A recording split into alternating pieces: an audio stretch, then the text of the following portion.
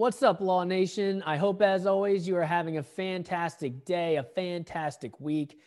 We have an awesome episode for you today. As highly driven, highly successful, and often overachieving individuals, we sometimes have problems with delegating. We want to do everything ourselves because, well, frankly, we feel we are the only, and maybe at the very least, the best person to get the job done. However, if we really want to achieve and prosper and take our business to the next level, we need to learn to delegate and outsource. Additionally, as attorneys, doctors, engineers, etc., I believe that many of us get boxed into our profession and don't consider what else we are good at and what else we can use our knowledge and skills for to produce another stream of passive income. Well, our wonderful guest today is Dina Eisenberg, the CEO and principal of Your OnBuddy, a leading OnBud consulting and design firm. Dina is also a leader and emotional intelligence coach who helps people become empathy-driven leaders and is a master of self-discovery and delegation. All right, here we go. This is the Passive Income Attorney Podcast, where you'll discover the secrets and strategies of the ultra-wealthy on how they build streams of passive income to give them the freedom we all want. Attorney Seth Bradley will help you end the cycle of trading your time for money so you can make money while you sleep. Start living the good life on your own terms. Now, here's your host, Seth Bradley. Hi, Dina. Welcome. Hey, Seth. Thank you so much for having me. I'm so excited to be here and talk to you and your listeners. Yeah, thanks for coming on. I really appreciate you taking the time. I think the topics that we're going to cover today are so interesting. Really going to help people, change their thoughts about, passive income and delegation. And hopefully people are going to take action after this. So, of course, I want to be here and be helpful. Yeah, that's the key, is taking action. I mean, a lot of people listen to podcasts and read books and do this stuff all day long, and it's good for you. But until you actually do something about it, it's not going to change your life. Exactly. And we're all about changing lives, right? Absolutely. Absolutely. So you're a fully recovered attorney, which I think a lot of our listeners are probably jealous of. Tell us a little bit about your previous law practice and, what you loved about it, what you hated about it. Ooh, I loved law school. I know that's a weird thing to say, but I really loved the intellectual challenge of it. I became a prosecutor and I was prosecuting doctors for sexual misconduct. Now, usually people are like, no, that never happens. I'm afraid to say that happens more than you would expect. My clients were women Sadly. who had been, abused by their doctors in a variety of ways.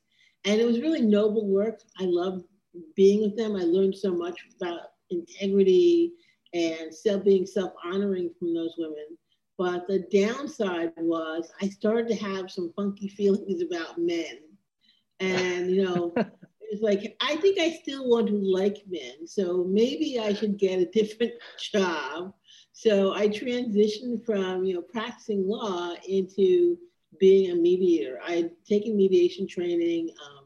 I was on the U.S. Postal Service panel for mediation. And so I really still wanted to help people figure out problems, which is what a mediator does, and help them get clear on the goals and the things that they wanted to accomplish. So it was kind of a perfect fit. Yeah, that's great. That's awesome. I'm glad you still found, a way to use that law degree and transition into something a little bit more meaningful and kind of suits your personality. Yeah, exactly. That's it. I'm really someone who brings the calm, brings the optimism to my work. And I think people really appreciate that in this day and age when you don't get a lot of time to actually talk and express how you're feeling. And most people, when they say how you doing, what they really mean is next. So having that space and a professional help you sit down and think about what you want, clarify your vision, and then make a roadmap to how can I accomplish these goals, I think is really useful. And, it's kind of my superpower. Yeah. That's a great attribute to have, especially, going into mediation, to keep that calm and to kind of put that on, everybody around you so they have the same, yeah. the same And types then of feelings. now I became an ombudsman, it's even more. So, I used to be doing it individually for people. Now as an ombudsman, I do the same thing for organizations, for all their employees. So continuing to bring the calm, bring the optimism, and really empower people to be their own best advocate. Oh, that makes a lot of sense. Yeah. Maybe take us down the pathway, how you kind of continued to transition out of the law and into business and, created passive income for yourself. Absolutely. So I was a mediator for law practices, particularly partnerships where the partners had some issues. And I loved doing that, but I kept getting these messages from large corporations like American Standard saying, we learned about your conflict work. We'd really like you to come and help us create a conflict curriculum. So I said no enough times that by the time American Standard asked me, I was like, okay, just do it. And so that's how I got into writing a conflict curriculum for organizations that wanted to become more conflict competent and have their HR teams and ER teams be able to deal with conflicts better. That led to working with manufacturers like Polaroid and Lexmark and Coca-Cola, helping them help their HR teams and ER teams be more conflict competent and grow so they could help employees. That led to banking. So then I became, doing the same thing within a banking context. And one of my best clients was Bank of Boston. They were about to merge with Fleet. Probably people know both of those names. And Bank of Boston really, truly was a heart client for me because they totally got it. They were all about the values, improving and empowering people. I could stop anyone in the hall and say, like, what are the 5 values of this company and how do you live them every day? And people could answer me. So that was really attractive. When they merged with Fleet, Fleet was more of a numbers company. We're very numbers driven. It was about project over people all the time. And Bob was like, they won't get us. So we really need you to come in as a corporate ombudsman and sort of help from our side so they understand who we are as an organization and we can merge. Because 95% of mergers fail based on culture problems. It makes sense from a business standpoint, but people don't really take the time to figure out, can the people work together? And so that's how I became a senior vice president and corporate ombudsman for Fleet. And then Fleet was eaten up by Bank of America. And then I was serving about 60,000 employees across the domestic United States. Amazing job, very challenging and taxing, but I loved every minute of it.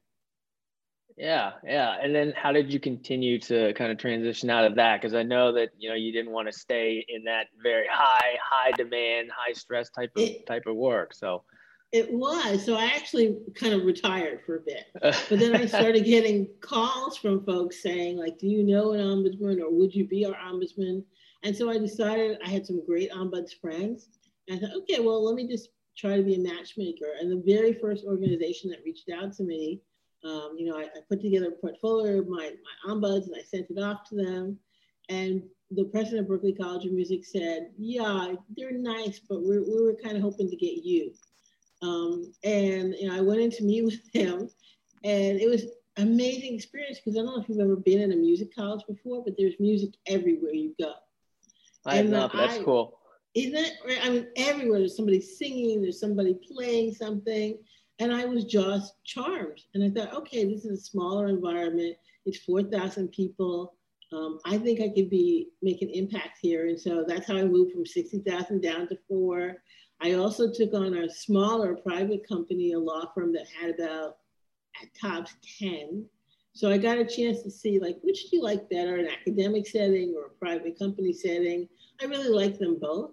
And so now in my own company, Your On Buddy, I work with a variety of smaller organizations, from an academic institution where I think there's about 4,000 people to a high-tech company where there's about 350, and then another biopharma company, which is around 500. And, I'm talking to a networking organization that's around 5,000.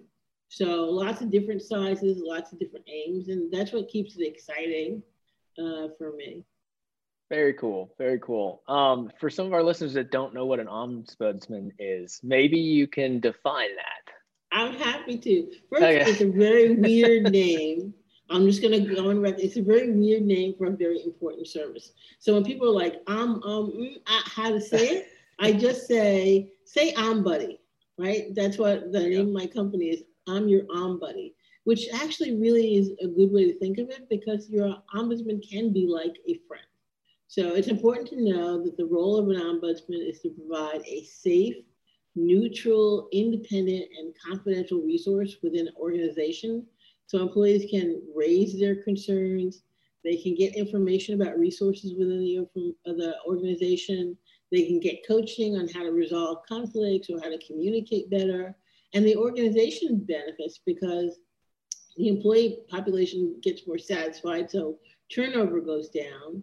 Because I'm there as the ombudsman, I'm able to give them an early warning about issues and trends that make them vulnerable because maybe there's a gap in their policy or they're doing some sort of procedure that they don't know is actually impacting their community in a negative way.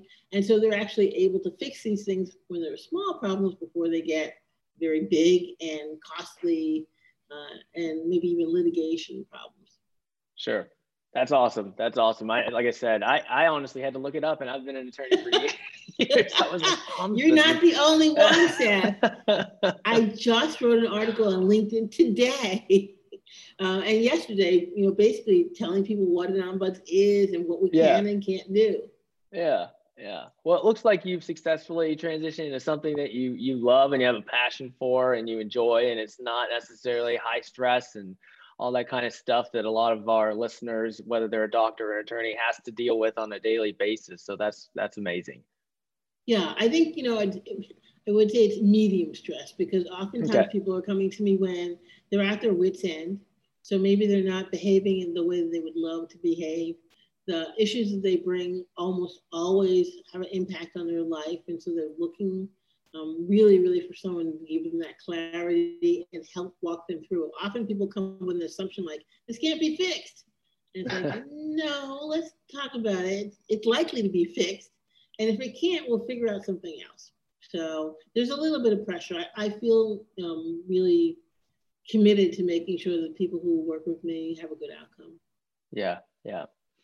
Now, you also speak with attorneys about how to kind of create other passive income streams and what they can kind of carve out of their existing skills to create passive income streams. Could you tell us a little bit about that? I do. It can, absolutely. I really think that lawyers need to have multiple income streams. And I know that's not something that they talk about in law school, at least they didn't when I was there. They never wanted when I was there. The message was, if you have to sort of sell your services, you're a bad lawyer. And that's just not true, particularly in today's climate. So if you were in one of the practice areas that when the pandemic hit and you were going to court or you're seeing clients in person, your practice took a big hit. If you'd had some sort of passive income product, you could have maintained cash flow and maybe, had money saved to sort of tide you over until whenever there's going to be a change in the environment. Now, lawyers are always like, I cannot do that. I'm afraid for my license. And I hear that. I do. I wouldn't want anybody to do anything that puts their very expensive license in jeopardy. However, there are a couple of different ways that you can maintain your license, educate your target market, your community, and make some extra money. Yeah. So give us an example of one of those types of income streams they can create, either from a past client or just something, a common thing that you see. Okay, I'll give you two. Is that all right? Yeah, that's great. Cool. So for folks who are like, I could not possibly create a product, this is for you. So, I was working with a law firm, a lawyer who had a small firm, and she wanted to generate more income from her firm, but she was sort of struggling. And we were talking about the fact that she was doing everything, like every other thing besides practicing law, she had her fingers on. From doing the social media to doing all the billing.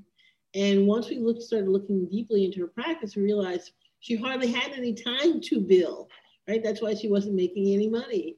So one way we created some passive income, and I should just say that passive income really isn't passive, right? You have to do something to acquire the income. Sure. So I don't want people to think like, oh, hands off.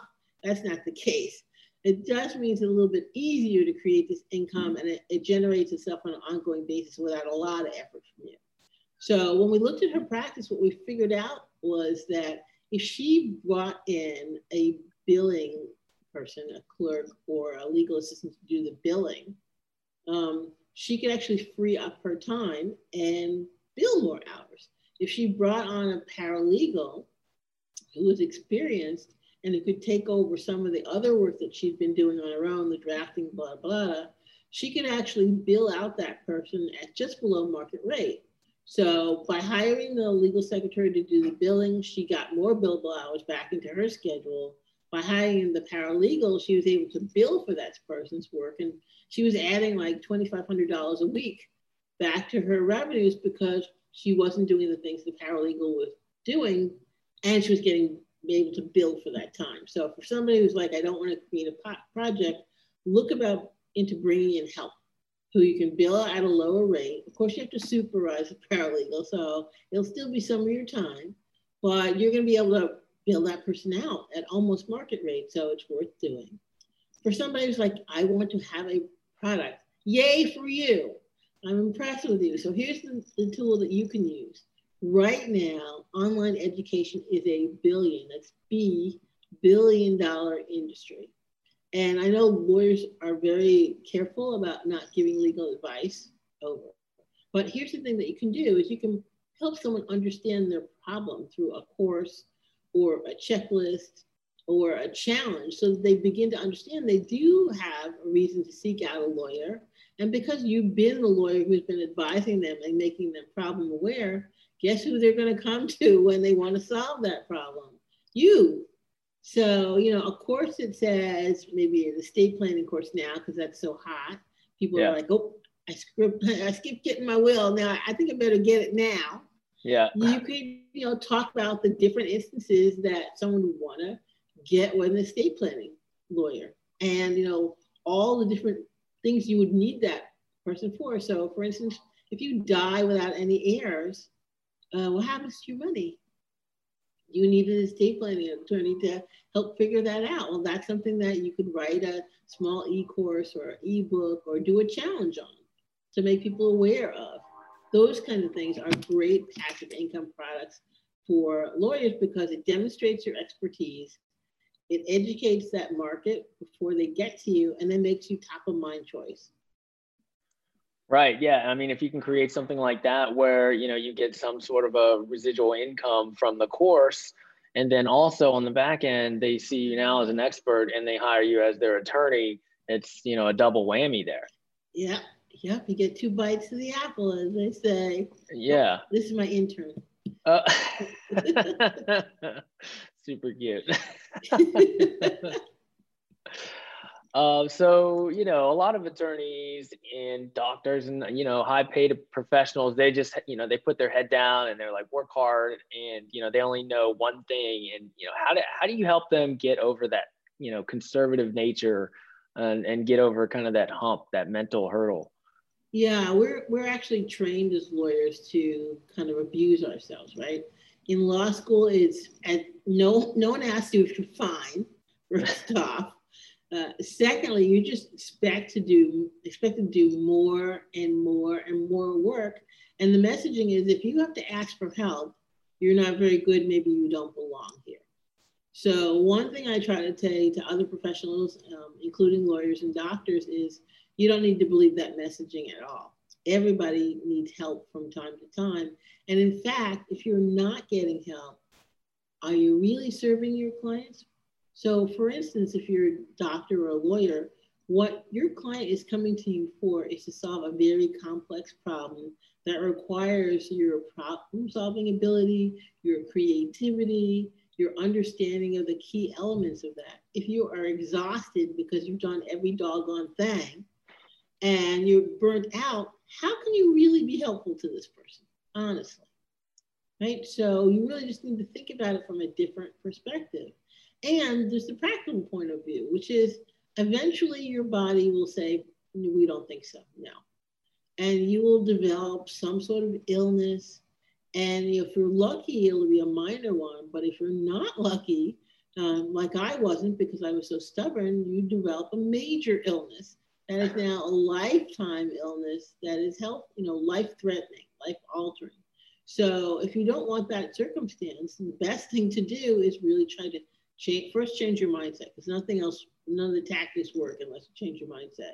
And start thinking about yourself as your best asset, something that you want to protect and safeguard, however that happens, whether it means you delegate more and you bring on staff, or it means you devote more scheduled time to self-care. You have to take care of your asset. Same way you take care of your car because you want to keep it longer, you have to take care of your asset, which is yourself. Make some sense? Yeah, it makes a lot of sense. Yeah, and hopefully it doesn't take, a major health issue to culminate before you make that change. I hope, but one of the reasons I started talking about my illness was because I wanted people to see that it's real. If you don't pay attention, your body will actually just say no. And, as much as lawyers and perhaps doctors too, we think that we rule everything with our minds. That intellect can solve any problem. And that's just not true. That's not true. Yeah. Yeah. I've seen that, during your consultations that you help your clients clarify their real goals and reveal their hidden obstacles. Could you maybe speak about that for a little bit? Yeah, we get a lot of programming, and we think about what we want in our practice. And usually, and I hate to say this, but it's a little bit true. Lawyers are a little bit like lemmings, right? We just follow along with the rest of the crowd. And we really don't think whether or not the things we're doing are good for us, or whether we actually want them. We just don't want to be out of sorts with everybody else. So really, when I'm helping someone look at their practice and they're deciding to hire an associate, for instance, they'll say, I want to go get her. I'm like, okay, everybody wants to go get her. What does it exactly mean to you? And then people have no idea what that means. And then we sort of talk through their ideas and how they got to it. And they're like, oh, what I really mean is I want somebody who's going to be as dedicated to my practice as I am. I want somebody who is proactive. I want somebody who is detail-oriented. Those are things that you can actually go out into the market and find. It's hard to find a go-getter. Then you have to be clear about what happens when you get that person. Are you actually going to allow them to do what you've hired them to do? Because oftentimes I find that lawyers will hire somebody who seems to fit the mark, but then they don't let them do anything. Right? Yeah, you can't change anything. No, this is the way we do it. Well, there's no reason to hire anybody if you're not going to let them bring their expertise and experience to you. That's part of what you're paying for. And being able to let go is really about learning to trust yourself, right? I made a good decision. This person will be helpful and an asset to me. And then letting them prove it, right? You can always give them feedback. What I would call observational feedback, not just yelling or the sandwich crap, but really asking them, like, why did you do things differently? Help me understand that. And then you can adjust. If you still don't agree, you can always just say, no, do it my way. But you have to allow someone to have some authority and control over their professional life, or they won't be happy and you won't get what you're paying for. Yeah, for sure. And it's kind of like almost like you're trying to delegate, but you're faking it. Like you're making that hire to delegate, and then when it comes into practice, you don't actually do it. That's exactly it. For some reason, we love being the bottleneck. We got to touch everything. Yeah. Otherwise, we feel like it won't be good. Well, guess what? Some things you're just bad at, and somebody else should be doing. Like social media. There's no lawyer who should be doing, or doctor for that matter, who should be doing their own social media. One, you don't understand it. Two, if you have to be the one creating the content, then you're never going to get anything out because you're already too busy to write the content, right? Yeah. So it's so much better to delegate that to someone who, one, understands the social media period, understands the changes, because it changes so often what's effective, and actually has the time to do the three things that you need to do. Like you have to curate, and then you have to create the graphics, and then you have to distribute the social media. That's a lot of work that you don't need to be doing if you're the practice owner. Yeah, Yeah. Well, let's dive a little deeper into the delegation and the outsourcing. I mean, most of us are competent, intelligent, and, we think that we can only do these tasks and we're the best at doing them. So it's just really tough for us to get over that hurdle to delegate it to somebody else because we think only we can do it. How do you help them kind of, get over that and just let go? I help people see that that's actually a fear, right? We're saying, oh, well, only I can do it because I do it best. What that really means is that you're saying, I am afraid that somebody else will screw this up, that I won't be able to communicate to them how to get it done. And for my clients, the way that we sort of erase that fear is we have them create project legends, which is the story of the project. And it goes so much farther beyond a checklist, right? So it's not just do this, this. It's the rationale. Why are we doing this? What does it impact in the business? Because adults need to have context. We need to know that our contribution means something. So if you do this right, this is what happens. If you do this wrong, this is what happens. That's part of telling the legend. Then giving the step by step. If you're used to doing something on your own all the time, well, guess what? You don't really know what you're doing because you're just doing it on autopilot, right? So taking the time to write the project legend gives you a chance to look at each and every step and decide, like, am I still doing it that way, or just I remember that I'm doing it that way? And if you forget, sometimes we have these tasks where we only do it like maybe once a quarter. Then you have to figure out how you did it last time, which is such a waste of time. If you write a project legend, not only can you give it to somebody else and say, here's, I'm delegating this to you, but the next time you have to do that project, you're like, oh, all right, let me just pull out the legend. Oh, yeah, this is what I did last time. Boom, right? So creating that project legend, the story of it. And the reason I call it a legend is because does anybody really want to write a standard operating procedure? No. No one wants to write that. No one don't wants like to call it that either. Yeah, it's just, it's so horrifyingly boring that I had to give it a different name. And human beings are hardwired for story. We've learned that way for centuries. That's how we learn things. So we just make this project into a story so that you can hold in your thinking the rationale for doing it, all the prohibitions, like don't do this, don't do that, don't do this. And here's where you get the resources if you get a question, because that's the other place where people get stuck. They delegate to somebody, but then they don't give them a place to ask questions and get answers, except for themselves. Then they're mad because the person's coming in every 5 minutes saying, well, what about this? What about that? Like, just put it into your project legend, and then it's all there for that person. And if you have more people on your team, you can say, and if it's not in the project legend, you don't get your question answered there, go see your buddy, right? That would not be me, though. Go see your buddy, and that person will help you understand. Gotcha. Yeah, so that keeps you from having to reteach yourself and reteach the next person as well. And I think through that process, you also can figure out what you should and maybe should not delegate as well. Exactly. I always tell people that when you're starting out, you need to delegate something that's meaningful, like you need to get it done, but is low risk. Because at the same time that you're delegating this, you're learning how to delegate and be good at that. You're learning how to be good at giving instructions and feedback. So you don't want to stress yourself out by giving them a high level task where every day, you're checking every 5 minutes, did you get that done? Or is it done right? That's kind of a waste of everybody's energy. So start out with smaller tasks that are necessary but low risk. That's again why social media is so easy to delegate at first, because you need to be on social media. But if someone sends out the wrong graphic on Twitter or Facebook, it's not the end of the world for other ones, right? So they can learn how to be better at communicating your wishes with people. Also, you have to think about the monetary portion of tasks. So most of us lawyers like to keep the $10 task. We want to keep the $100 task. We want to keep the $1,000 task. And you have to think about, well, if I do this task, well, how much is it actually worth to me? You want to get rid of anything that's not a $1,000 task, right? So a good example of that is Canva, my nemesis. Everybody wants to jump onto Canva and create something. And Canva is designed to waste your time because the design initially looks great, but nobody ever just takes the initial design, right? Am I right, Seth? Yeah. They tweak something, then they tweak something else, then it doesn't look so good, then they got to keep tweaking it until it kind of looks mediocre, and then you don't use it at all.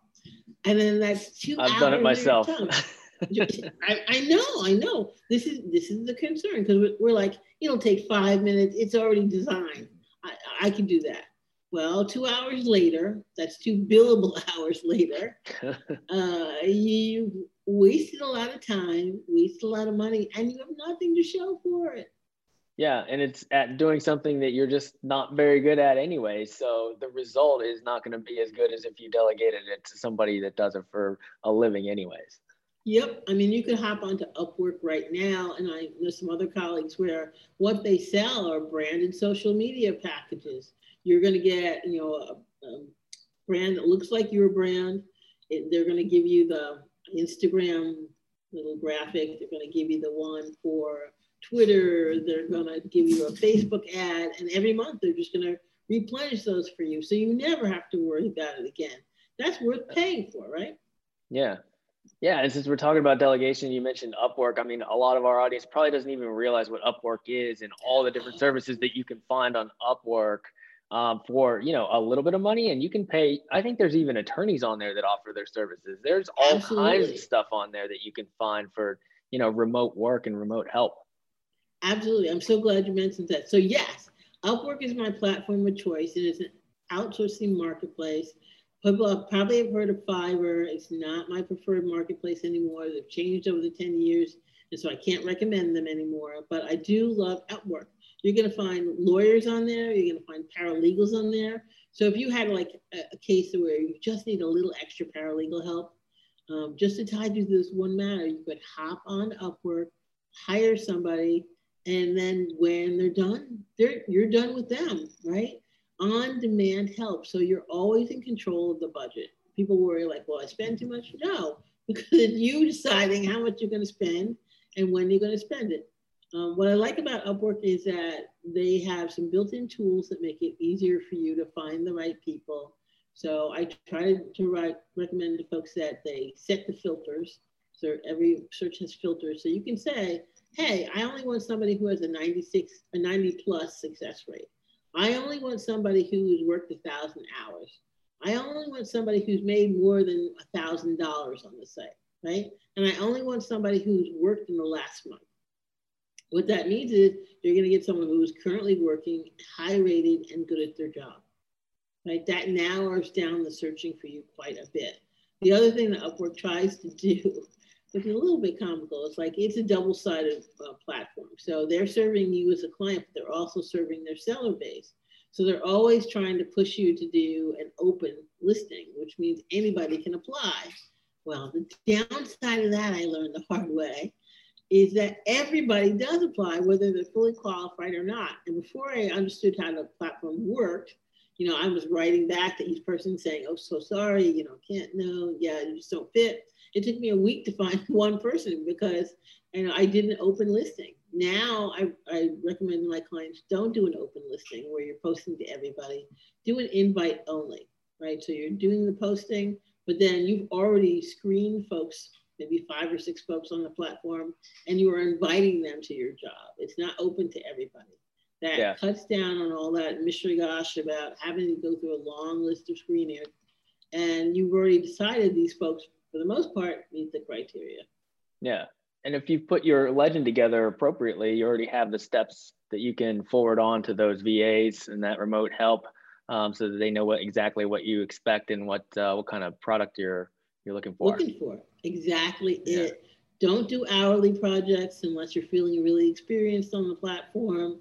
Do a fixed price and always use the milestones so you can dole out the cash as things happen.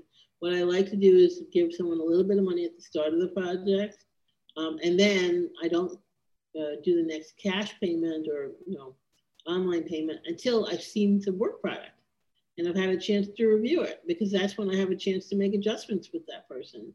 If you don't use milestones, you might go through the whole thing, they create whatever it is that you want, and then you get it and it's useless. And then they're expecting payment because they finished the task, right? Yeah. So it's hard to correct it at the end. So that's why I recommend using the milestones. Yeah. No, those are all awesome tips. Awesome. It's time for the Freedom 4. Well, let's jump into the Freedom 4 questions. In an alternative universe where you weren't in the businesses that you have created for yourself now, what else would you be doing? Oh, that's so easy, Seth. I would be a food and travel blogger. I love to eat. I love to travel. And so I just think that would be like the perfect job to have. I'm thinking now, like I'd love to go to Hong Kong. I'm a big ramen fan. I'm totally obsessed with it. So Tokyo, that'd be my job. I agree. I'm right there with you. I see like some Instagram accounts where, that's what they're doing with their lives. I'm like, oh, that's so awesome. Like, do we really need there must be some, there must be some downside, but I haven't seen it yet. They don't show that on the Instagram account. Yeah, that's exactly it. So I'm big on health and fitness. What do you do to keep your mind and body healthy? You look fantastic. So. Oh, you're so sweet. Thank you. So I am really a big meditation and yoga fan, and awesome. I practice EFT. So for folks who don't know what that is, it's emotional freedom technique. It actually does work. Tapping works. It got me past the fear of flying. So I really recommend that for anybody who's feeling anxious in these crazy times and wants a way to recenter. Interesting. I actually haven't heard of that. I'll have to look that up.